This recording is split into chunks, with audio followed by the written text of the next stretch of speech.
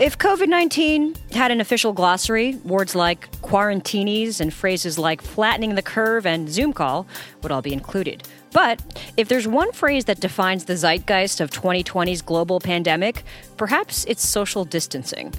Now that we've gotten used to the term, we might as well settle into the practice.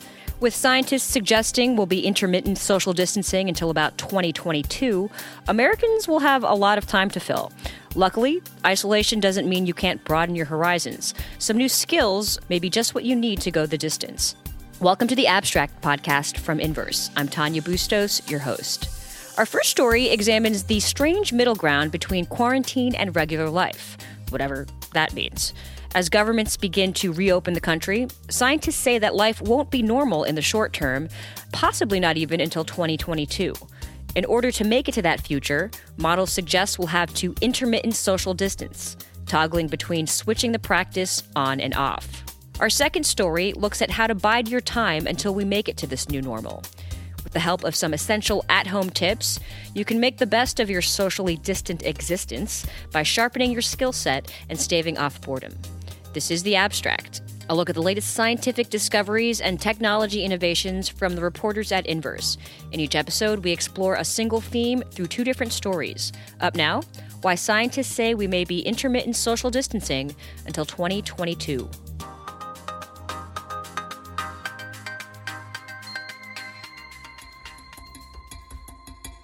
How did they come up with this number of 6 feet? I think they just pulled it out of their rear ends. Protesters in the Capitol Hill neighborhood of Denver, Colorado, formed a traffic jam protest in April 2020, using their voices and car horns to bring attention to what they saw as government overreach in the form of a stay-at-home order issued a little more than a week earlier. The order was put into place by the spread of COVID-19. The state has seen more than 10,000 cases and more than 480 deaths. What you just heard perhaps perfectly exemplifies the divide among frustrated Americans. One thing is clear, there's no agreement in sight when it comes to the end of social distancing. And experts warn that the practice won't just go away with the snap of our fingers.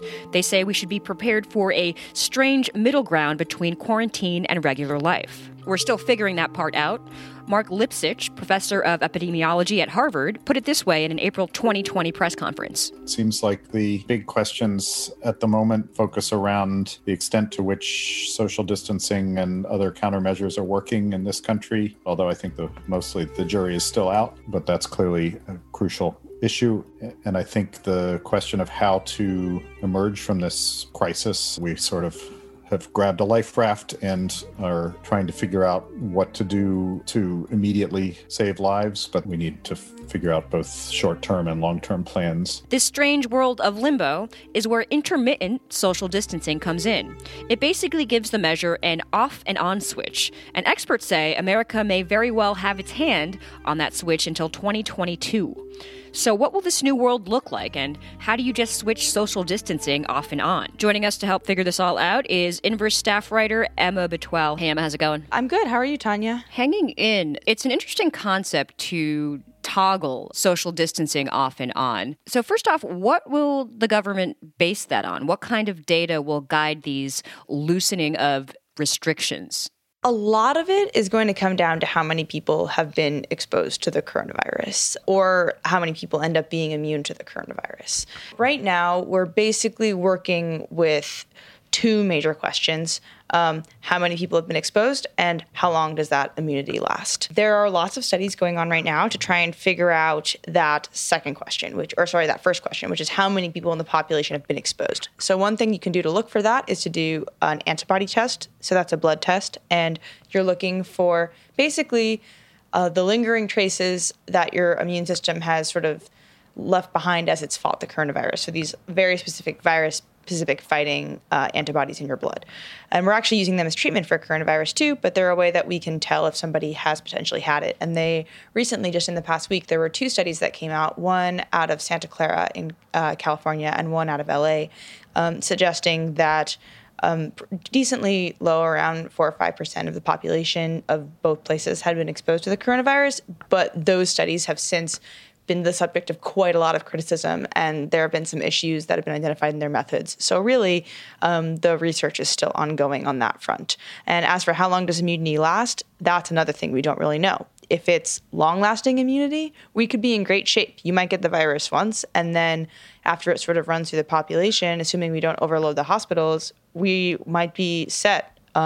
If it's short-lasting immunity or we don't become immune at all, then we've got a lot more social distancing ahead of us. So when we do get there, when we do loosen restrictions, there obviously needs to be these baseline measures in place. So can you give us an idea of what that means for a potential new normal? Yeah, so the situation that was proposed in a model made by epidemiologists at the Harvard T.H. Chan School of Public Health, they go through sort of a model called intermittent social distancing.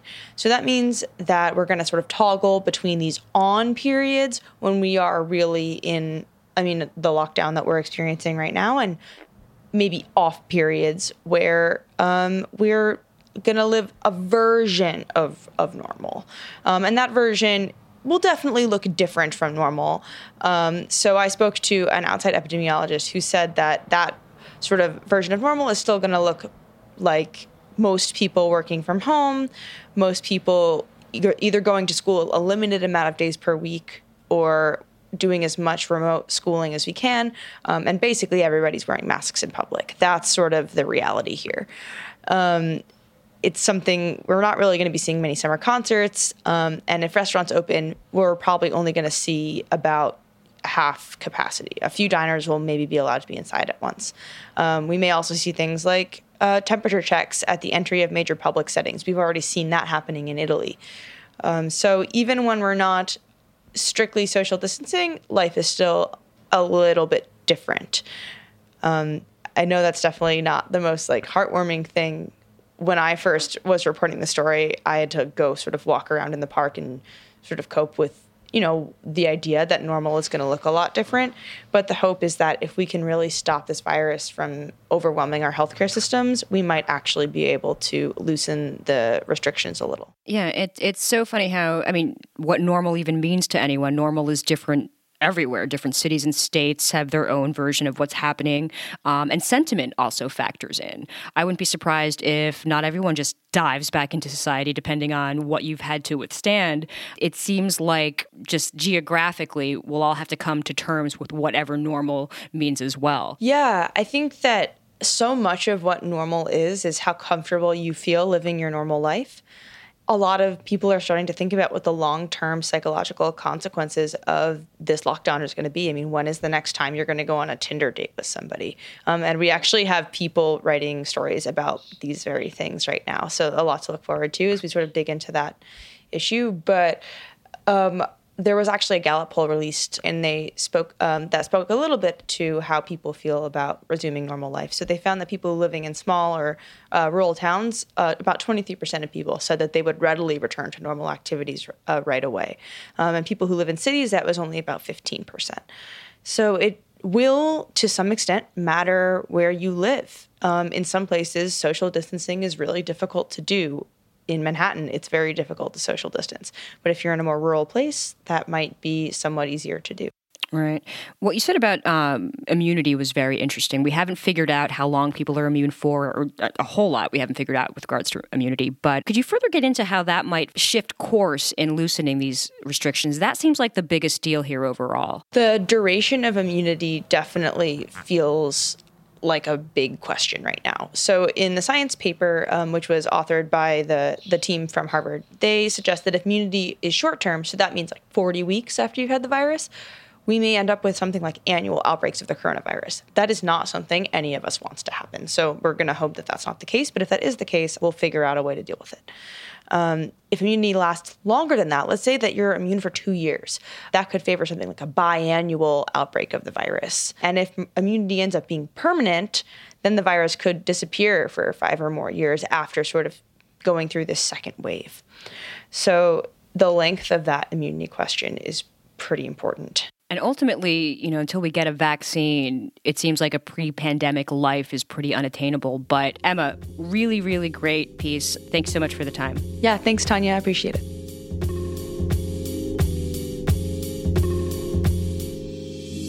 Being alone and distanced socially doesn't mean you have to be bored.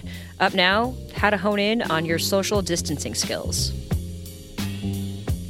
Here we go. We get a 1, personal space. 2, personal space. 3, stay out of my personal space. 4, keep away from my personal space. 5, get out of that personal space. 6, stay away from my personal space. 7, personal space. It's finally the perfect time to learn how to play the piano or learn Mandarin, clean your floor, bake keto muffins, knit. What are you doing now that we're quarantined? Well, I'm gonna learn how to cook. I'm gonna show you guys how to make duct tape slime. I've been walking my dog a lot. A great way to get out there while still social distancing yourself is to go fishing. Once you've exhausted through it all, and now that your house is spotless for once, by this point, social distancing has become a household phrase, and you a household fixture. It could be weeks or even months before things get back to a pre-COVID-19 existence. So why not become a tad more well-rounded with some new expertise? There are a lot of things you can pick up for free, thanks to the one non-hoardable resource we're all relying on, the internet. Because being socially distant doesn't mean you can't broaden your skill set. Joining the Abstract with more on this is Inverse Mind and Body editor Sarah Sloat. How's it going, Sarah? I'm good. How are you? I am good. So let me ask you, have you taken up any new hobbies in your social distancing experiment? In some ways, yes. I would say on average, I'm not the most dedicated chef. I do love the Indian food restaurant around the corner. But I am trying to cook more meals and also try the classic, trickier New York Times recipes. Try to flex that muscle a little bit more now that staying inside is the priority. I think that's my next step is maybe cooking. Lately, I've been, I'm still in my frozen pizza phase. I literally bought every frozen pizza brand that they sell, and that's what I eat. It's also tasty. Don't blame you. It's working out just fine. The whole point is that everyone is getting back into old hobbies lately, maybe adopting new ones. Like you said, cooking. Me, I'm working out. You know, people are finding their inner craftsperson, their inner artist, and things can certainly take our minds off of things and calm us down, art in particular. But I mean, and what's great about the internet is all of the inner artists on YouTube having a moment right now. Yeah, I agree. I think that if you are curious about art, the internet has the guidance you may be looking for. You know, there's a lot of wonderful artists on Instagram and on YouTube who provide tutorials, and, you know, they're teaching in everything from learning how colors work together to the basics of what tools to even buy in order to, you know, try to learn to paint. And I have some favorites that I've discovered in my own journey. For example, there's this gentleman named Teo Yichi. He's a graphic artist who works in Singapore. He has a great YouTube channel and he shows how to sketch and watercolor. He has a really great grasp at like color theory. And he's also seems like a very kind soul. He just recently put up a video discussing about the need to socially distance during these times. And I also enjoy a 24-year-old American artist. His name is Kevin Hill. A friend of mine called him the millennial Bob Ross. He is very gentle approach to painting. He does acrylic and oil, which, you know, like oil to me is like, oh, that seems so intimidating. But he really breaks it down and does these lovely landscape paintings that I think are, you know, maybe just what we need right now. Yeah, a millennial Bob Ross sounds perfect right about now. I have to ask you, have you seen all of these posts on Instagram of people reading and posing with books? That seems to be the new thing. I love that, but I haven't seen that yet. But maybe I should. You know, I sat in the backyard this weekend and I read a book, just start to finish, and that was my day. Yeah, all of a sudden people are reading, or at the very least posting pictures of themselves with books, asking you to believe that they read, because I strongly believe that that's at play. But for those who are for real and want to get back to those classics, and like I always say, I want to go back and read some classic literature that I maybe didn't or glossed over. Yes, I mean, I firmly believe that reading is a lot better when you don't have to do it. I think a lot of times when we're introduced to Shakespeare, it's because it's through a course, but it is nice to be able to approach that work on your own. You know, I think something that makes the text a bit richer is understanding how it fit into the context of its time. And, luckily for people like myself, there's scholars like, for example, Jonathan Bate. He's a biographer of Shakespeare and a professor at Arizona State University. He recently made his courses on Shakespeare free as a resource for, and this is a quote from his Twitter, working remotely in a time of plague. So he understands the context of our days, and is doing us a solid by providing a resource that you would normally have to go to university to get access to. Let's talk about coding. That's emerged as a new point of interest. We used to think that it was vaguely understood skill, right? Reserved for tech nerds in Silicon Valley. But in recent years, we really have seen it's become a in-demand skill in the workforce. And, a lot of people are struggling in the workforce right now. Now's the time a skill like this could really come in handy, create that site, build that brilliant app idea you had. There are so many different coding courses out there that I think that you also just have to have a really careful eye and read the reviews before you sign up for any of them. But you can learn the basics of Python, for example, which is a programming language with a free course from the University of Toronto. Other programs teach you the fundamentals of HTML, so you can make your own site. You could learn how to make an Android app there's a website called Skillshare that has a bunch of different online courses you could take a peek at. So, if you find yourself thinking, I wish there was an app for that, do it. It's your idea. You might as well be the one who profits from it. I'm still trying to think of that actual idea, but I'm on it. Maybe I'll come up with something. Side project. Exactly. Knowledge is often the best defense against anything. And obviously, we're all jolted by this pandemic. A lot of us are looking to understand things, grasp things, make sense out of things.